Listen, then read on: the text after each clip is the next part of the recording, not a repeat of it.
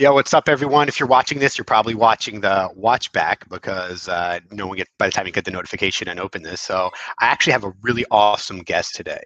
Today I have Chris Walker. Chris Walker, CEO of Refine Labs. And before we get into what Refine Labs is, a little bit about Chris, I want to talk about why we're actually having this, and I might bring this back up later as we get more people on the call. So I'm very much into LinkedIn ads. Everyone knows that. That's been my obsession forever. That being said, though, once in a while, someone puts out content that says, you know what, maybe there's a little bit more YOLO than what you actually believe. And you're like, what? YOLO? Humble? Humility? All right, maybe a little bit. So Chris Walker puts out some great content on LinkedIn, another excellent content creator, and also has got a fabulous podcast. We'll get into podcasting, we'll get into content, we'll get into that. But the main reason why I have him on is because he is a big user of Facebook ads for B2B, something that I'm generally, lack of a better word, against or try to talk people out of. So we had a couple conversations talking privately about LinkedIn ads versus Facebook ads and all that stuff. And then I thought he had some valid points, even though I disagreed. I was like, you know what? This is too good for us to talk privately. We need to bring this out to you. Let's give you this value. So we're going to throw down a debate, or more probably really polite discussion, and I'm sure we're going to agree probably more than we disagree. But we have two different perspectives, and we've both succeeded in creating a lot of pipeline, a lot of value, and a lot of revenue for our clients. Chris leaning for B2B more on Facebook, and me leaning more on LinkedIn, and we're going to talk about how they're the same and how they're different. So Chris, sorry I spoke so long. Shall I actually let you speak? So why don't you tell us a little about yourself, your company, and kind of a little about your background and a little bit of how you see marketing different from everybody else. Yeah, for sure. I think leaning toward Facebook ads is the right way to say it. Like, we use LinkedIn ads, we use Facebook ads, we use Google ads, we use YouTube ads. It's just about how they get mixed together. And over time, I've found once we see success on Facebook, as we move more budget to there, the pipeline and the revenue goes up as well.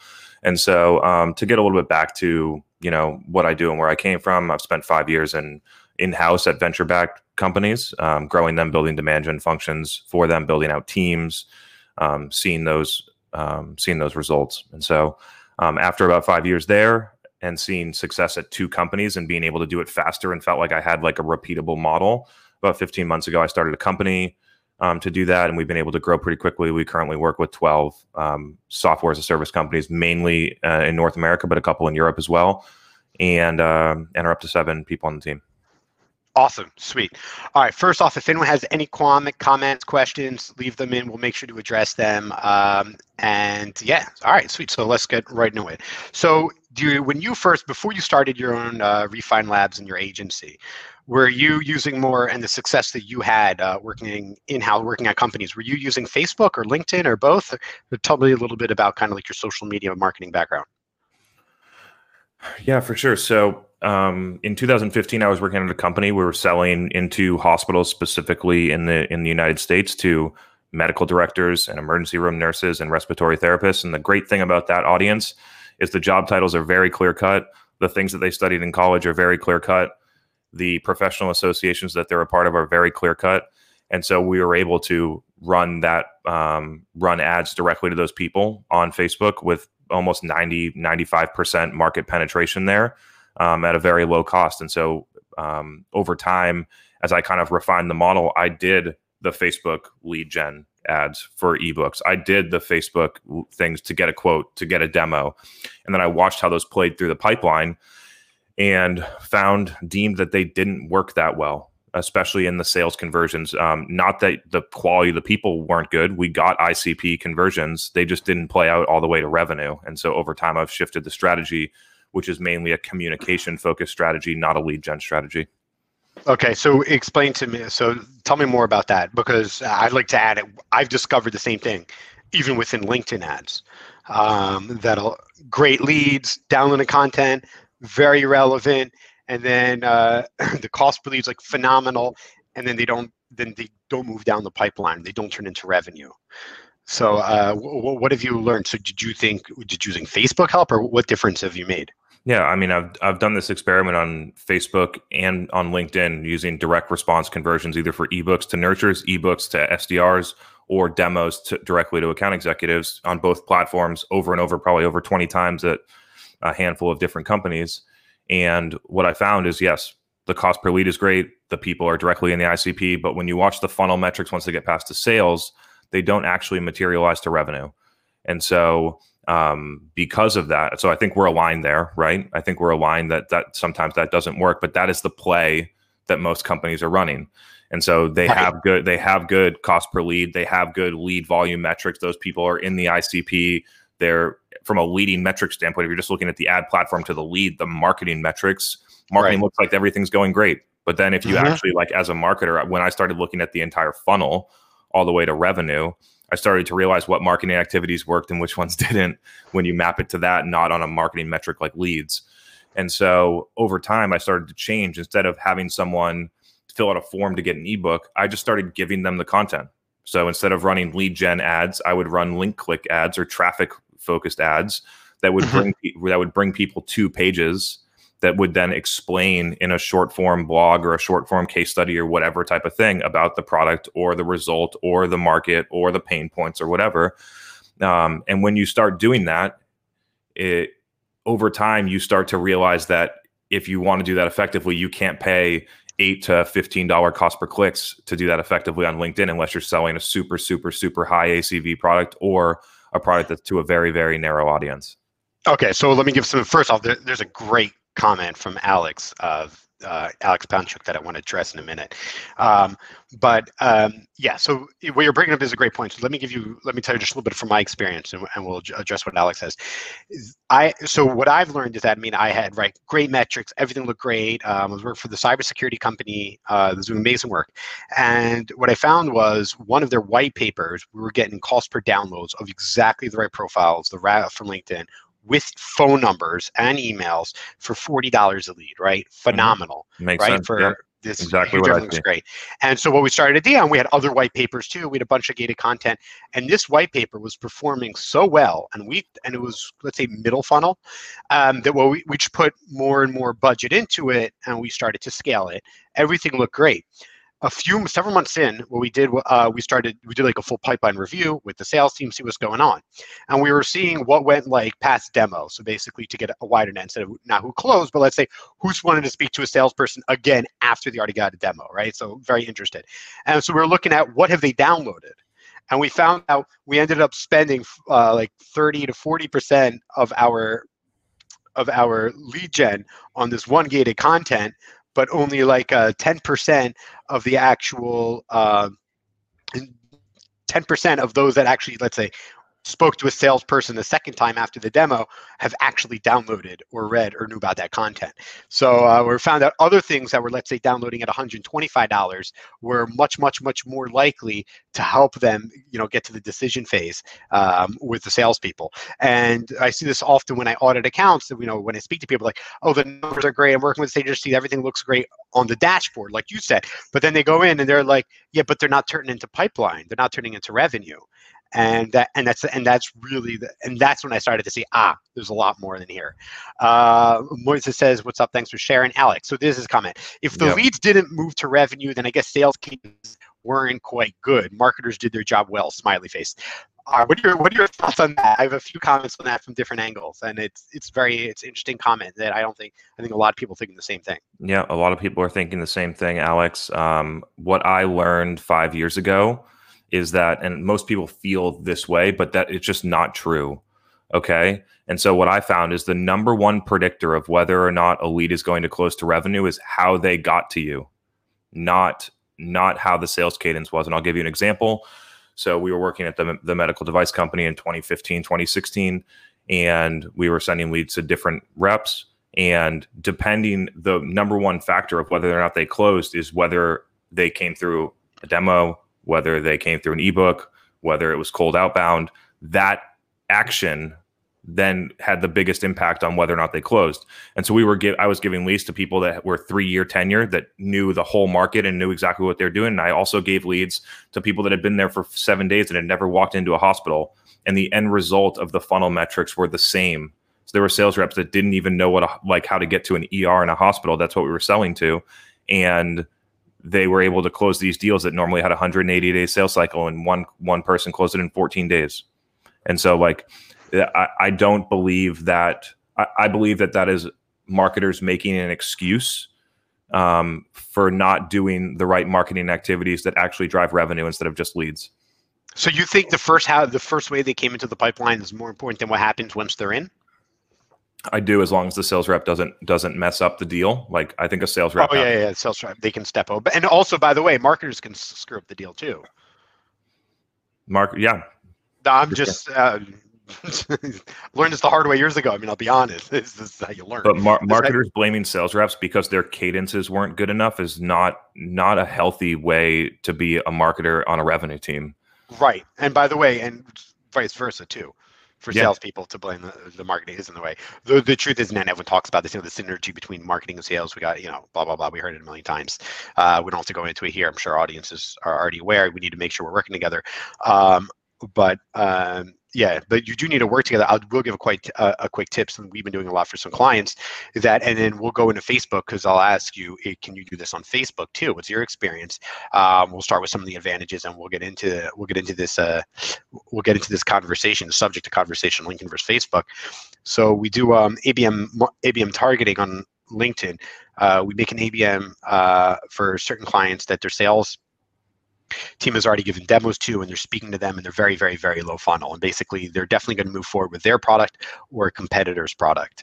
And basically, we take objections and we run ads to the ABM of certain clients, because you got to get at least 300 of a handful of clients, and all of the job titles that are involved in the decision makers, the influencers, and everyone that's involved.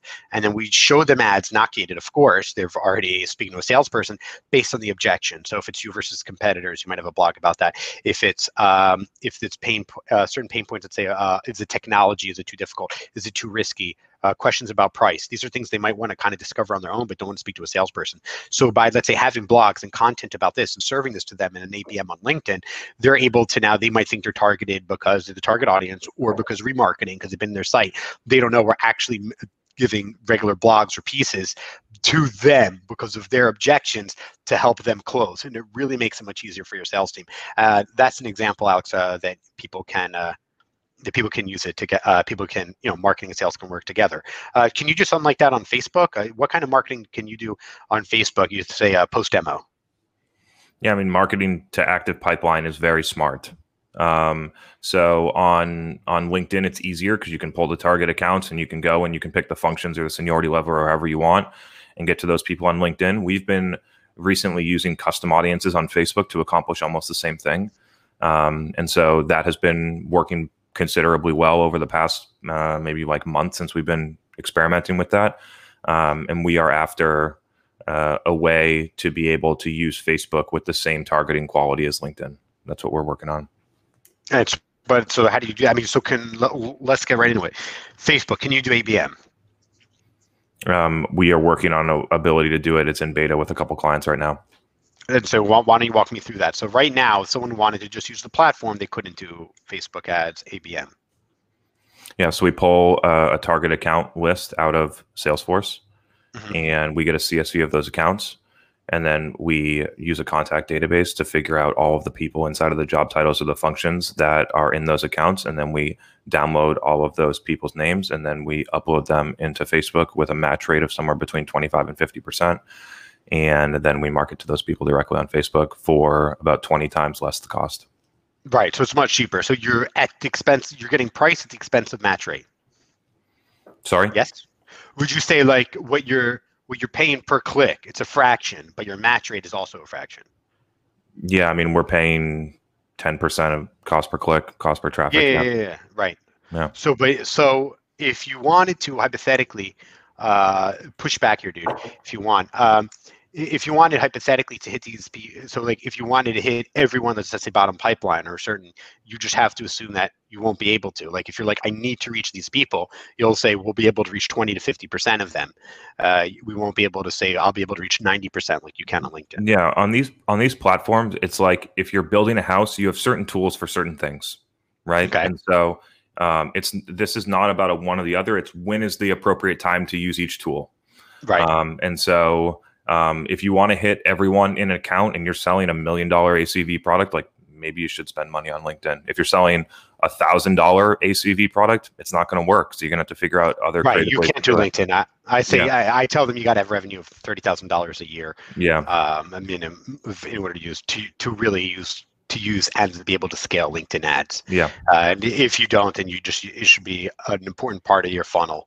Maybe just remarketing, re-engaging, or for sales. But if you don't, so would you, under what circumstances, let's say for there's like $1 million ACV, let's say, you would use when would you use Facebook over LinkedIn?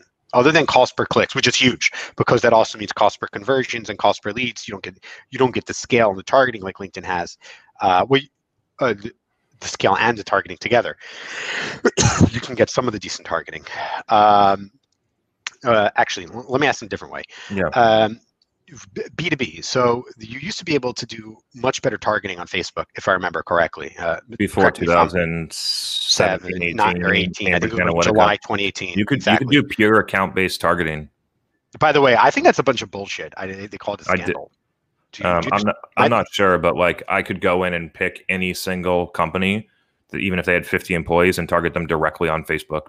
And then one day it just went away. Yeah, I know. And you were able to target people by net worth, the money they made. I mean, the net worth I think still plays. It's just based on zip codes. So it's like average net worth inside of a zip code. Used to buy third-party data. Yeah. Okay, got it. All right, Alex has got something for you. Yo, Chris, how do you upload those Salesforce leads to Facebook manually or automatically, like Zapier? God, Zapier. So it's constantly updating. First off, what are your thoughts on Zapier? I don't need to use Zapier because we use HubSpot, and HubSpot actually builds direct integrations, unlike Pardot and Marketo. Right. You like Pardot? No, I think Pardot's a piece of shit. Yeah, I feel like that's the consensus.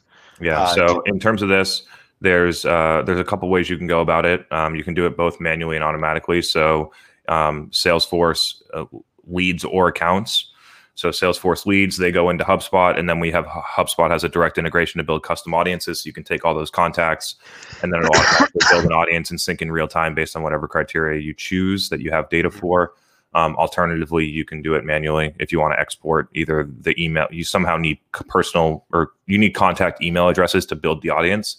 And so you can export a CSV of those leads and then import them manually and build a custom audience off of that. Same thing goes for LinkedIn.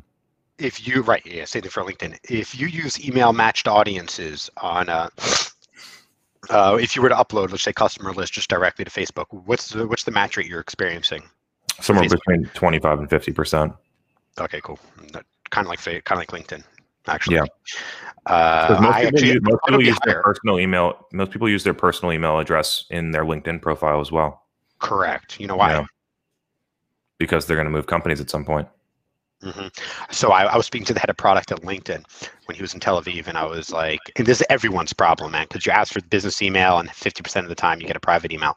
And I'm like, when someone just changes jobs, why don't you just ask them, don't force them to put in a work email? And he gave some terrible answer. And then someone from LinkedIn privately told me there was actually another reason that he can't publicly share why they don't do it. And I was like, all right, you should have said that, because I just thought he was an idiot. All right, Francine Haliva. Hey, Francine, what's good? She said, so these are not content ads then. Are they directing to blogs instead?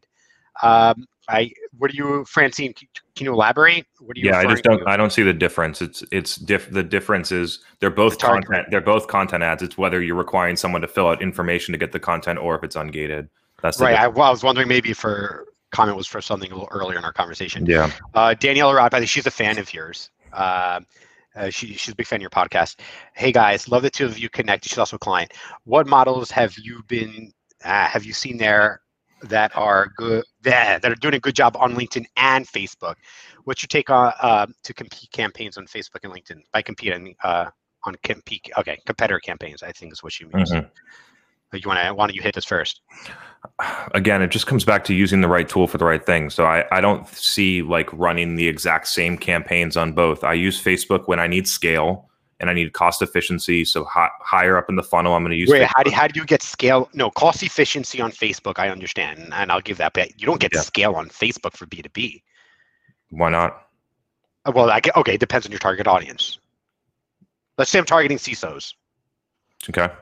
Okay, so I mean, I can hit up any CISO on LinkedIn and LinkedIn's audience network, almost basically. I have the scale. If I want to hit CISOs of enterprise companies, okay, or let's say CISOs of only, that are, let's say, only in retail. Is this a targeting question or a usage question? Targeting question. Yeah, because like the CISO still uses Facebook or Instagram.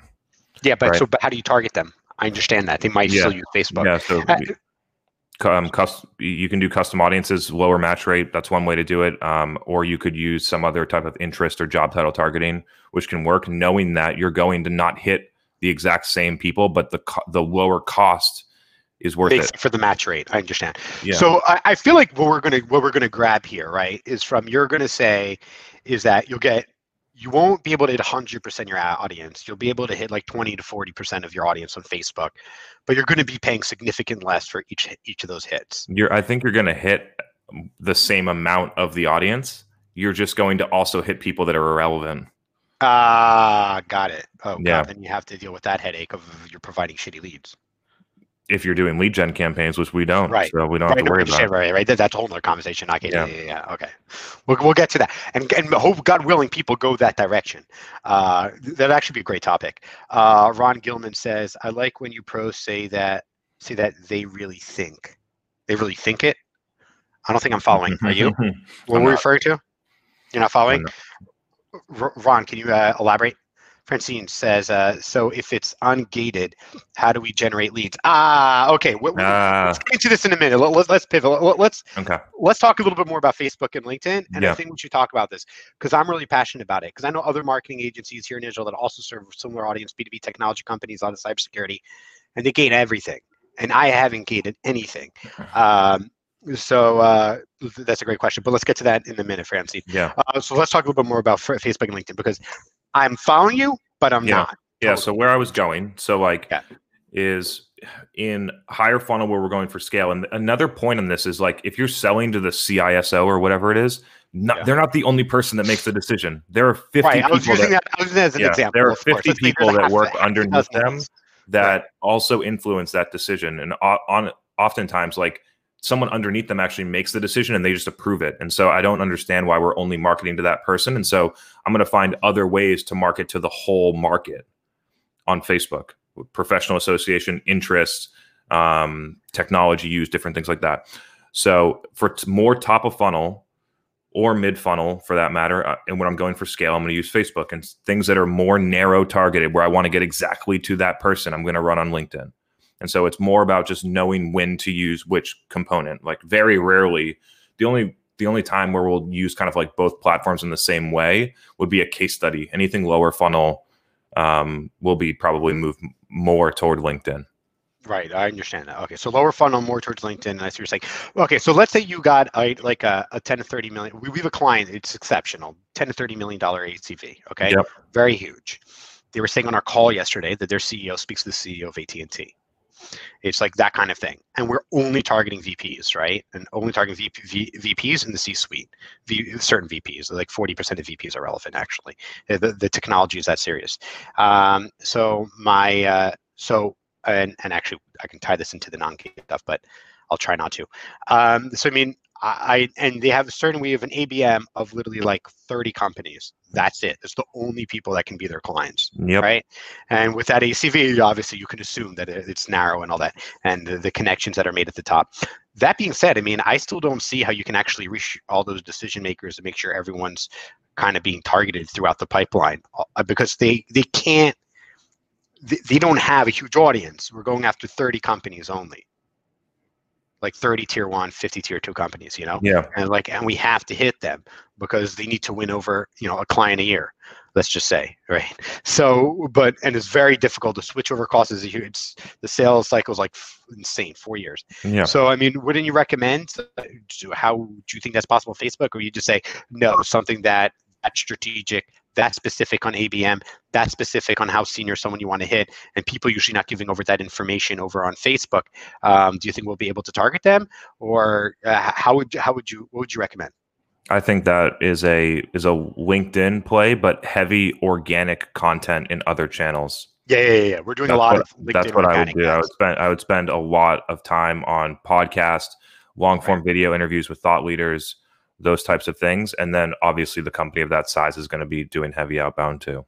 Yeah, but that's the kind of companies that don't even have a demo request or contact for more information on their website. Yeah. They don't even have a demo. It's that kind of company. Yeah, so we're doing a lot of blogs right now. We're doing a little bit of gated. The Facebook piece, just to be clear, works best in companies that are less than 100K ACV, where you got more scale. So I think basically our disagreement is that I think we're talking to two different audiences. Is that we serve two different audiences. Sure. Is that I think you're able to serve more companies with a lower, that are B2B, that are much lower ACV, and I'm working with probably more technology companies that are enterprises that are maybe a higher ACV. Not that one's better than the other, but I think maybe is that it. So could you give me an example of, let's say, one of my clients? Let's say most Israeli companies are which is my main audience, is they're technology startups, a lot of cybersecurity, right? They want to reach enterprises. ACVs are very, very, very high. Their products are extremely important, especially recently with a lot of cyber attacks going on. How do you recommend them use Facebook? The high ACVs, let's say over 1 million. Yeah, I mean, I think at that point it's a pure awareness and education play, and I do think there's a place for it. But most companies will not do it for a couple of reasons. One, they're emotional about the idea that Facebook is a B2C platform, not a B2B platform, which I think is just flat out wrong. And the second one is that they're not okay with running content without getting a lead. Okay, the second one we'll get to in a minute. What do you mean B2B? What do you mean Facebook's not a B? Are you saying Facebook is a B2B platform, or are you saying most people would say that Facebook is not a B2B platform? I get pushback. Correct. Yes, I agree. My customers don't use Facebook. Meanwhile, we're converting the CFO at the Kansas City Chiefs on Facebook. Okay, I understand. Okay, cool. I got that. Okay, but if your target audience isn't Kansas City Chiefs, but let's say it's the CFO of Coca-Cola. And you don't think that person uses Facebook or Instagram or WhatsApp? No, I'm not saying that. I'm asking you, how would you do it? I wouldn't. You wouldn't. Okay, got it. Okay, so you wouldn't because you can, or you wouldn't because it's going to be. If I'm going after CFOs, I can go in there and type CFO into Facebook, and I can target all of them, and I'm gonna.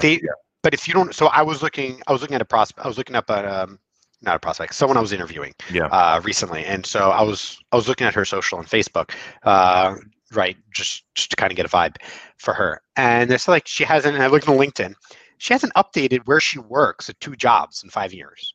Sure. So I think people don't update she's far more senior. She works at a company that would reflect much more positive only than the ones that she currently has on Facebook, which is 2 jobs ago. So I mean, how would I be able to target her? It really depends what you're trying to do. I feel like we're going in circles here. It's like I feel we are too. That's why if you need to go more narrow, or you need to go to a specific person at a specific account, maybe LinkedIn is a better place. If you're going for scale and there's a way to get there, then you can do it on Facebook. Got it. Okay, so you're going to scale. Got it. So what size audience do you think would be better to use Facebook over LinkedIn at a price point? Is there kind of an audience size that you recommend? It really just depends on the targeting. I feel like the targeting, the ACV of the company, whether or not you can get to that person. So if I'm selling to, like the medical example is easy. If I'm selling to CNC machinists or an industry specific job title, construction project managers, any of those things, if the job title you can get to on Facebook, you may as well use the platform. So yeah, right. If you can, okay, legit, respect. I respect that. Yeah. Okay, so it's like, if it's available, then we go Facebook first. If it's not, then we're going to go LinkedIn. If the company criteria, the ACV of the product, all these different things make sense to use LinkedIn. I think a lot of companies use LinkedIn and it doesn't even make business sense to do it, and they make negative revenue off of that channel.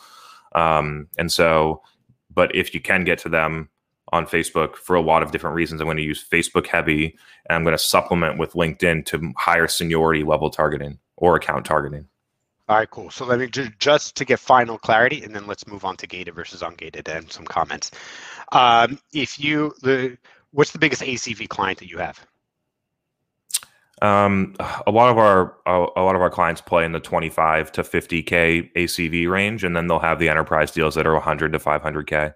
So let's talk about the enterprise. You can keep a client in mind that has that you're focusing on enterprise. For that target audience, how much of your budget is going into Facebook, how much is going to LinkedIn and Google, since I'm yeah, sure the difference is like these products have two places. Like as you move up in company size, you're going to have the 500K ARR deal, but a majority of the companies are going to fit into this 25 to 50K deal. And so there's both at the same time. And so we're going to have some account-based targeting on LinkedIn. We're figuring out account-based targeting on Facebook. If we can figure that out, then we'll move more budget there. But I would say that the mix allocation for that type of company is going to be 15% paid search, 10% YouTube, 50 to 60% Facebook, and the remainder on LinkedIn. Awesome. So when you said you're developing this thing, is this thing you're working on your own? Yeah. Awesome. When do you think it'll be ready? When do you think it'll be in beta? So maybe I can try to introduce it to a client or two. We're trying it on a couple of clients right now, and it's 100% manual at the moment. So we're more in a proof of concept. All right. When you get there, let us know. We'd love to try it. It's good, by the way, respect, marketing people I speak, marketing companies or agencies or whatever, and they're not innovative at all. We're also building our own tools for our clients, and it's amazing that you're doing that. So yeah, it's also it's innovation on tools to use certain channels. It's also innovation on tactics. And so a lot of companies like the SEO agency that grew in 2011 that hasn't done anything else except for SEO up until today, even though the way people discover and buy products has changed over the past 10 years. And so it's like we're constantly innovating on content types and channels and distribution mediums and all these different things, both online and in person or field marketing. Awesome, sweet. All right, Ron Gillen says, I just like the pros. I like the way you guys think. Francine was trying. Okay, we'll get to that in a minute. And Ron just said he was giving us a compliment. Thanks. Okay, so let's get into ungated versus. If it's ungated, how do you generate leads? I know you want. I know you. Let me get you a little softball. You're all right. Knock that one out because I was pitching to you in the softball. All right, this is all right. I think we came to clarity. We're no longer running in circles. People understand. So it's an ACV and a targeting thing. And the pros for Facebook is obviously his price, but at the expense of match rate. And when your product is ready, when you're ready to test it, I know I have some clients that are definitely would be interested in giving it a shot. So you definitely have some people here. Awesome. So and I'm really excited to see it because I'm sure it's gonna be great. All right. So gated versus ungated. First, let's discuss the obvious, right? Why do people gate? People gate because if you want to know more information, they want to be able to market to you and control the conversation or be in touch with you on their terms. Secondarily, they want to prove that their marketing did something. Yes. There's always like politics or something right there. So yeah. That's a great point, by the way. It seems so commonsensical, but it didn't occur to me. Okay, and then so how would you say? So tell me, why shouldn't you gate? Because making people jump through hoops in order to get the content prevents them from actually consuming the content. So you are just paying an expensive amount of money to get someone's email address, and at that point, you may as well just use ZoomInfo and download their contact information for $1. Okay, got it. But how do you know the people that information that you're downloading are the people that have read that content? Yeah, so let's look at the ebook example, and I would encourage anyone that's listening to. I'm going to play some devil's advocate, by the way. I would love it. I would really encourage people to analyze what I'm about to say because I did it in 2015 and it completely changed the way that I do marketing. We were running ebook campaigns, paid social, both LinkedIn and Facebook, to download an ebook. Okay, so they go in, they download the ebook. Over the next coming 2 to 4 weeks, we got over 500 people to download the ebook, and then we looked. So what's going to happen in a common ebook flow is that you're going to have that integrated into your marketing automation or CRM, and then you're going to send an auto reply email with the content because most people that are downloading an ebook on mobile, or most people that are getting ads in a social feed are on mobile.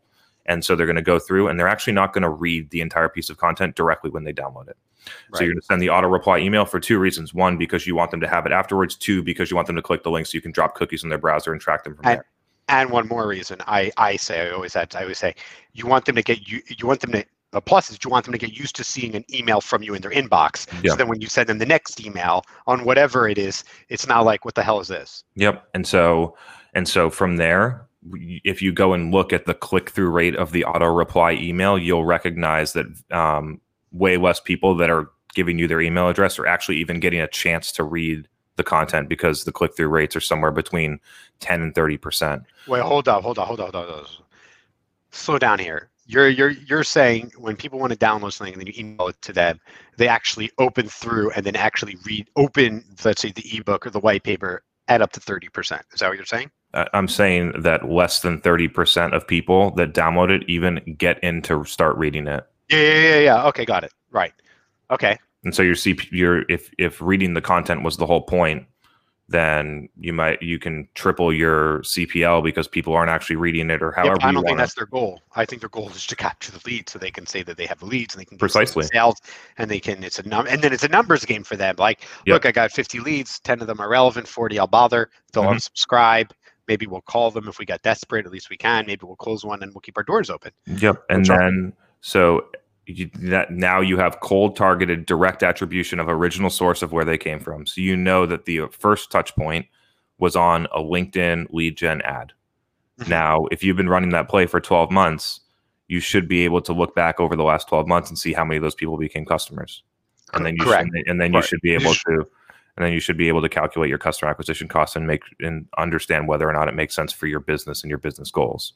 And also compare it to what other things you could be doing with that money to potentially have a lower customer acquisition cost. So I had success with a client. This is what they did for MQL. This is how they did. They're an extremely technical client. Okay, very high CV. They had an extremely technical piece. In order for them to be MQL, they had to do two things. They had to read this piece. Like, you wouldn't even click on the link, like you wouldn't even understand what you're clicking on. It's a foreign language, unless you're certain it's extremely technical. And in addition, they had to download something else. If that was the case, they would call them, because then they're 100%, they're in market and they're definitely the right person if they read that piece. And if they went ahead and did something else and voluntarily gave their information over, even if it was gated, which you could say is wrong, but they're 100% in market and ready to execute. What are your thoughts on that? I think that is marketers pretending that leads are inbound so that they can go outbound. Right. Okay. And what's wrong with that? I'm not going to disagree with that. Yeah, there's nothing wrong with it. There's two things that I think psychologically happen. I think one, if you go outbound to somebody that's not ready to talk to you, you might actually kill deals that you eventually could have won. That's a theory. Obviously, it's very difficult to test that. Right.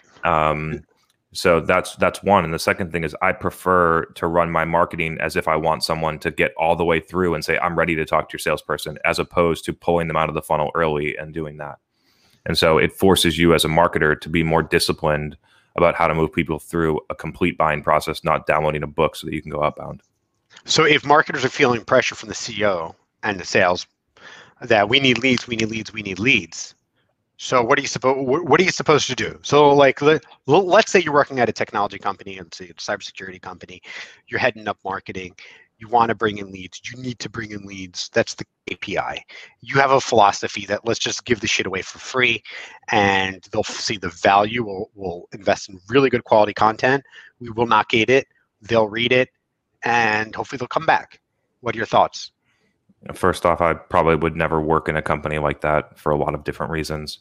Okay, however, but that's not. Yeah. just wanted to get that in there. Like, okay, but Chris, this is a hypothetical that 99% of marketers are dealing with. Yeah. I mean, few might agree with us, which is it's fine. They might be on board, but I'm just saying there's a bunch there that want to do what they can to move away from gated, knowing that's in the best interest in the long term. Yeah. But kind of like a congressman gets reelected every 2 years, you know what I mean? You're like, you always got to prove something now. You can't do things that's in the interest in the medium to long term. Yeah. I think it's a challenge that all marketers have. How can you make that shift even if you believe it?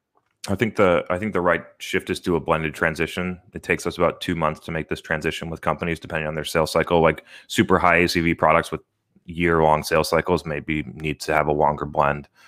But what we're going to do is, one, we're going to do immediate optimizations on the lead gen campaigns. So immediate optimization, take CPL down as low as we can while not reducing quality.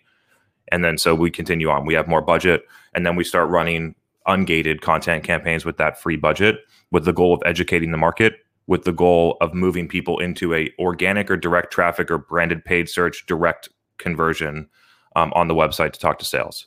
And so let me just walk through that again. I'm going to give people information ungated inside of social channels, direct targeted, not asking them to click on the blog and give me their email address so they can get a demo. The reason that I don't do it that way is because I know that for the majority of people, that's not how a buying process happens, especially at a super complex B2B sale. Okay.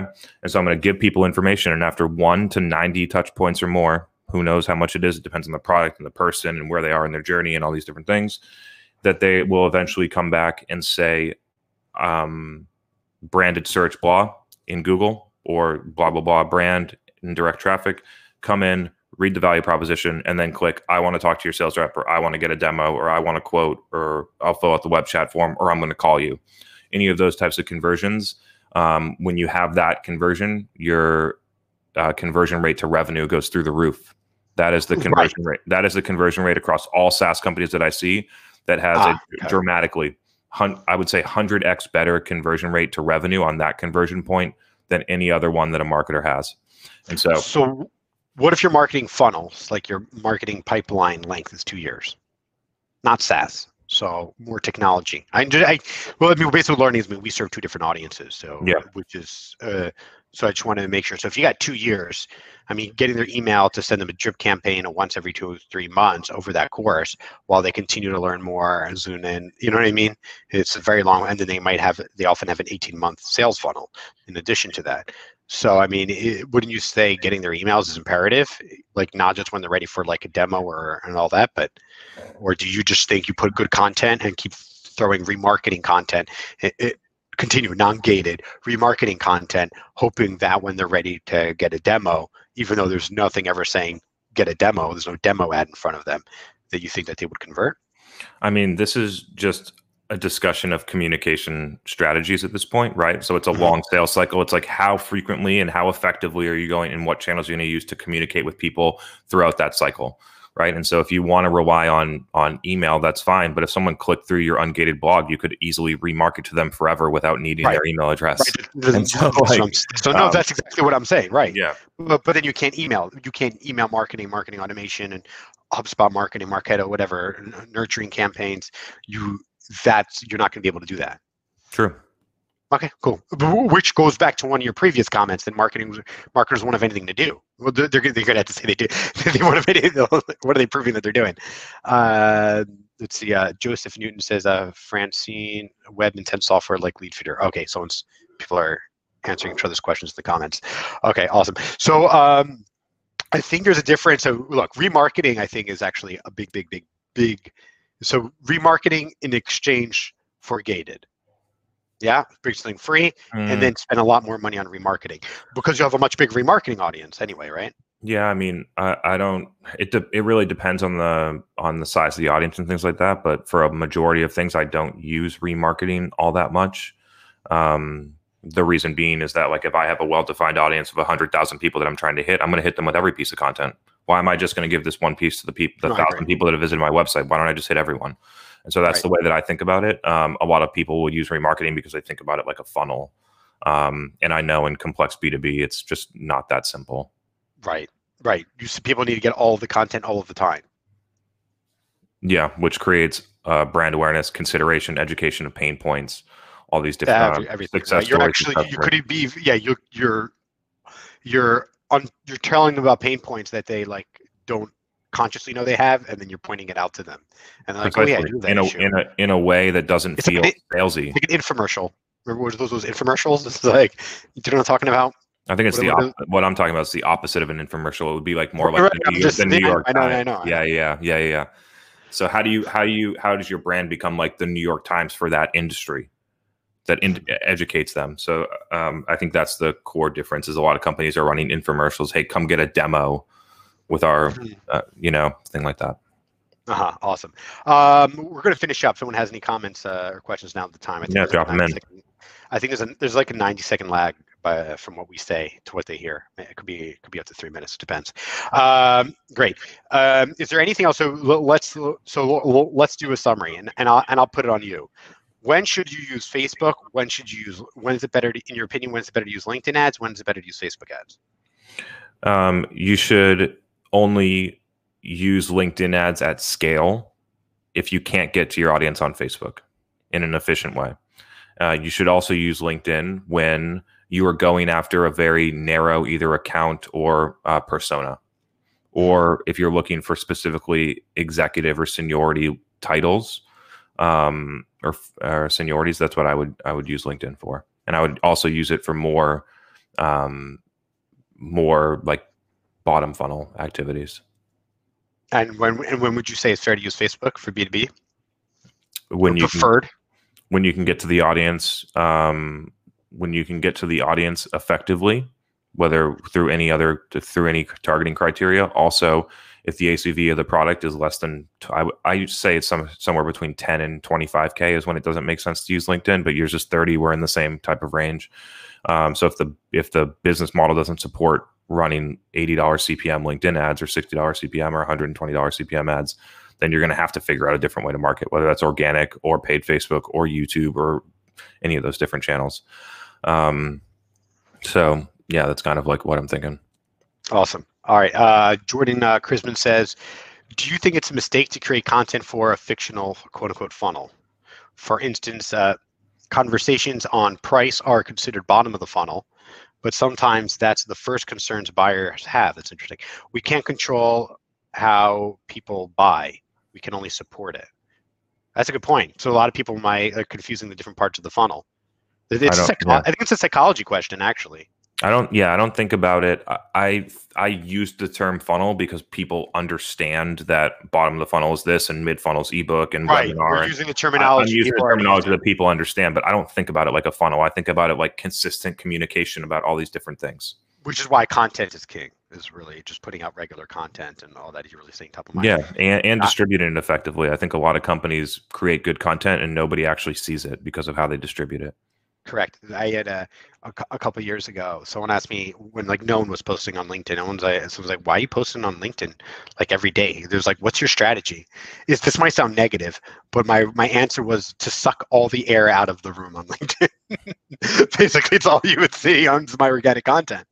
Yeah, I mean, for a lot of people that aren't.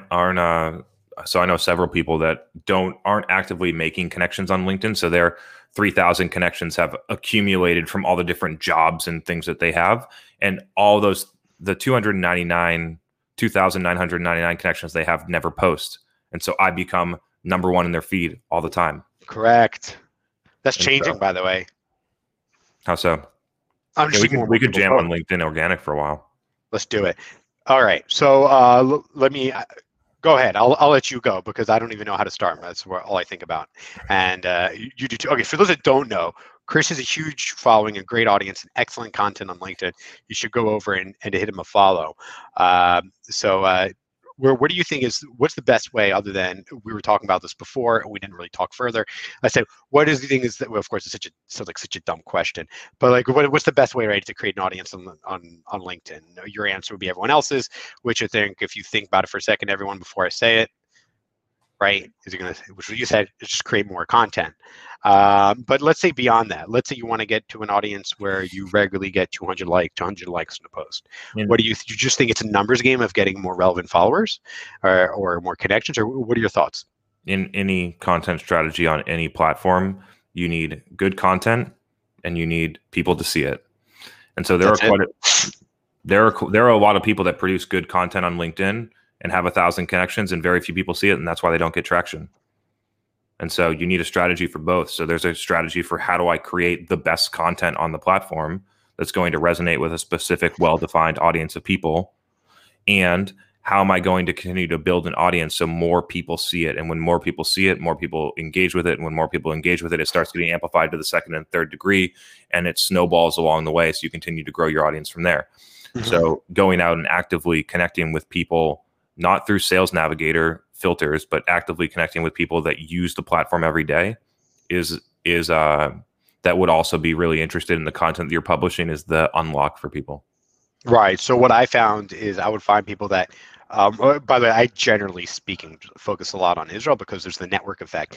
What I've learned is, that like, I've given this example many times to my audience. They'll know what I'm going to say.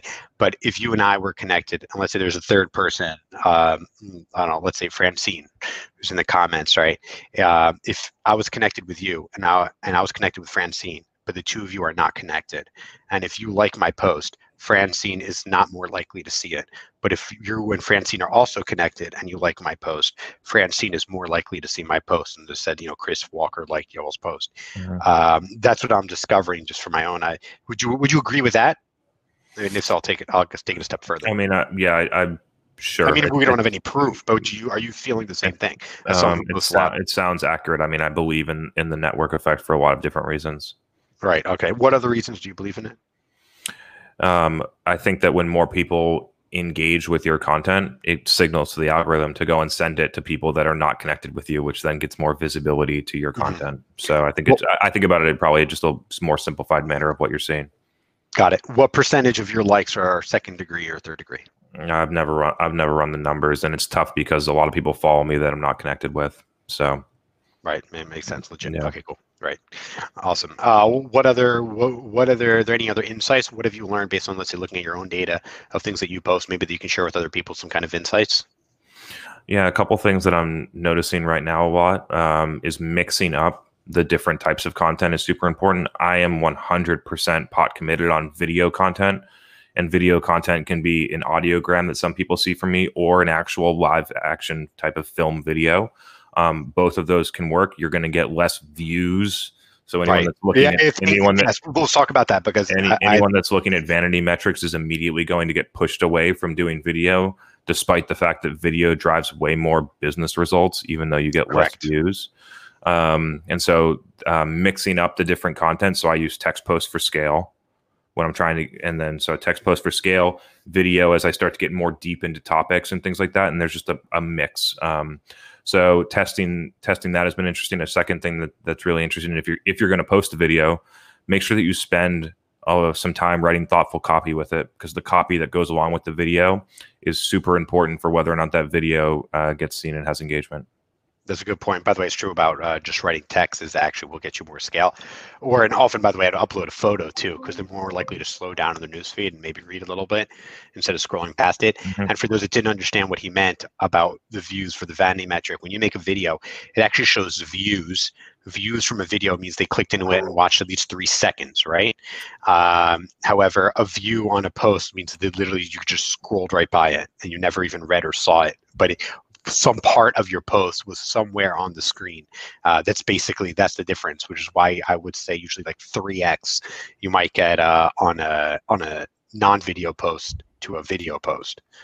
That's about the numbers that I'm seeing more or less. But yeah, but videos really, and audio, which you're very good at, you actually make a great connection with people, and making that connection makes it really easy. And I'll tie it back into this thing we talked about earlier, is one of the things that I do for some clients that have like free trials, or they want to see a demo, but they're not, let's say you want them to see a demo, but they don't feel comfortable reaching out to a salesperson. We'll just have the video of a demo or what it looks like once you sign up for a free trial, like start playing as a video in an ad in their feed. So they see what it looks like. So then it takes off that pressure. They understand when they get the custom demo for them, they're more likely to request it. They feel a little more comfortable. And so therefore, if they actually see you on video, you talking, you expressing yourself, that goes much further than I think than just text. They feel like that they have a relationship with you. Yeah, we do something a little. Sorry to interject. We do something a little bit different on LinkedIn Paid, which I think is interesting, which is that we use animated videos, like somewhere between 15 seconds and a minute, inside a feed with a link out to the website, which then describes the feature and has a short video, like a mini demo, ungated. And so that's one way that we use paid to get people into the product, as opposed to making them fill out a form and then having an SDR hunt them down and hope that they can go through a process. There's too much friction at that point in the buying process, is what I find. Do you think people we'll bring it back to LinkedIn in a second. Do you think there are too many salespeople? Like meaning like the too many salespeople, and that puts too much pressure on marketers to provide more leads or people for them to call or reach out to, as opposed to taking it slower, maybe having one or less sales, cut the salespeople back? I wouldn't be able to make a blanket statement across that, but there are a lot of software companies have too many salespeople to support the amount of demand they have for their product, which is why their customer acquisition costs on outbound are high.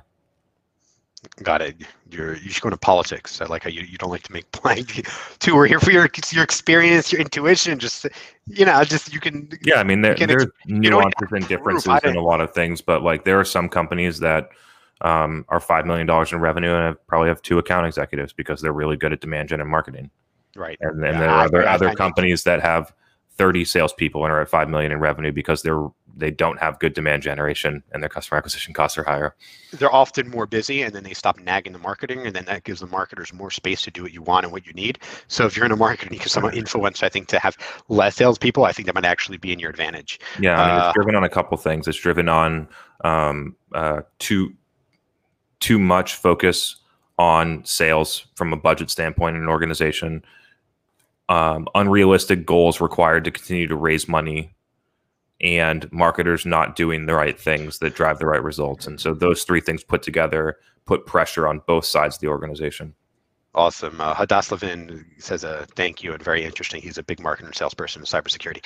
Awesome. Anything else you want to share about the LinkedIn algorithm that you feel that you learned, or about posting on LinkedIn, or something about engaging? Do you find what kind of value could you create for yourself from engaging? And then I have a question about lurkers I want to ask you before we sign off. Yeah, I mean, I use the comments of LinkedIn for one-to-one communication and market research. So I get so many questions on my posts that I know that other CMOs are asking. I get objections on my post about some things that then I can figure out how to address. I can test messaging to see whether or not something resonates with people. And so I use it as a lot of people that would think that I outsource my comments. Like when I answer a message, it's not me. Or when I answer comments, it's not me. The value of the platform isn't actually using it. And so I know a lot of people would think that it's a waste of an hour to use that time to go and talk to people. They're wrong. And So wrong. they're dead wrong. Yeah. But I mean, I always tell people on my team. So everyone on my team, everyone has to post every day on LinkedIn, right? Once a day. That's the rule. And I always tell them, like, I was like, dude, someone commented, you hit like. How did you not reply?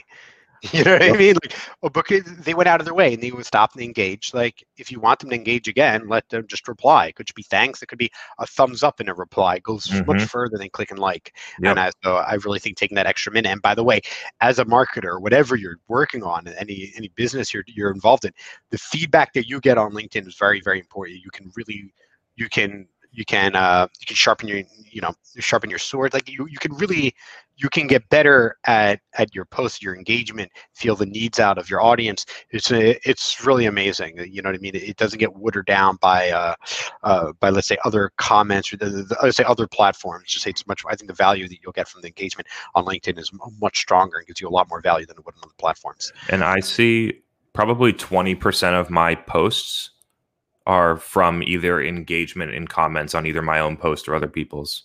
So I get it. Say it again. 20% of my actual posts originate from discussions and comments in my own post or in other people's posts, which then give me more ideas about what to talk about. We were talking about this earlier, and I was saying the more we work on accounts, the more ideas we have to make engage, the more ideas we have to write posts, right? The more value we can provide. Precisely. Because you got to be learning when you're working on it. You got to be learning 2, 3, 4, 5 things a day. I mean, something or an insight. It doesn't have to be, statistical or factual, but just something. Or just figuring out a new way to articulate something, right?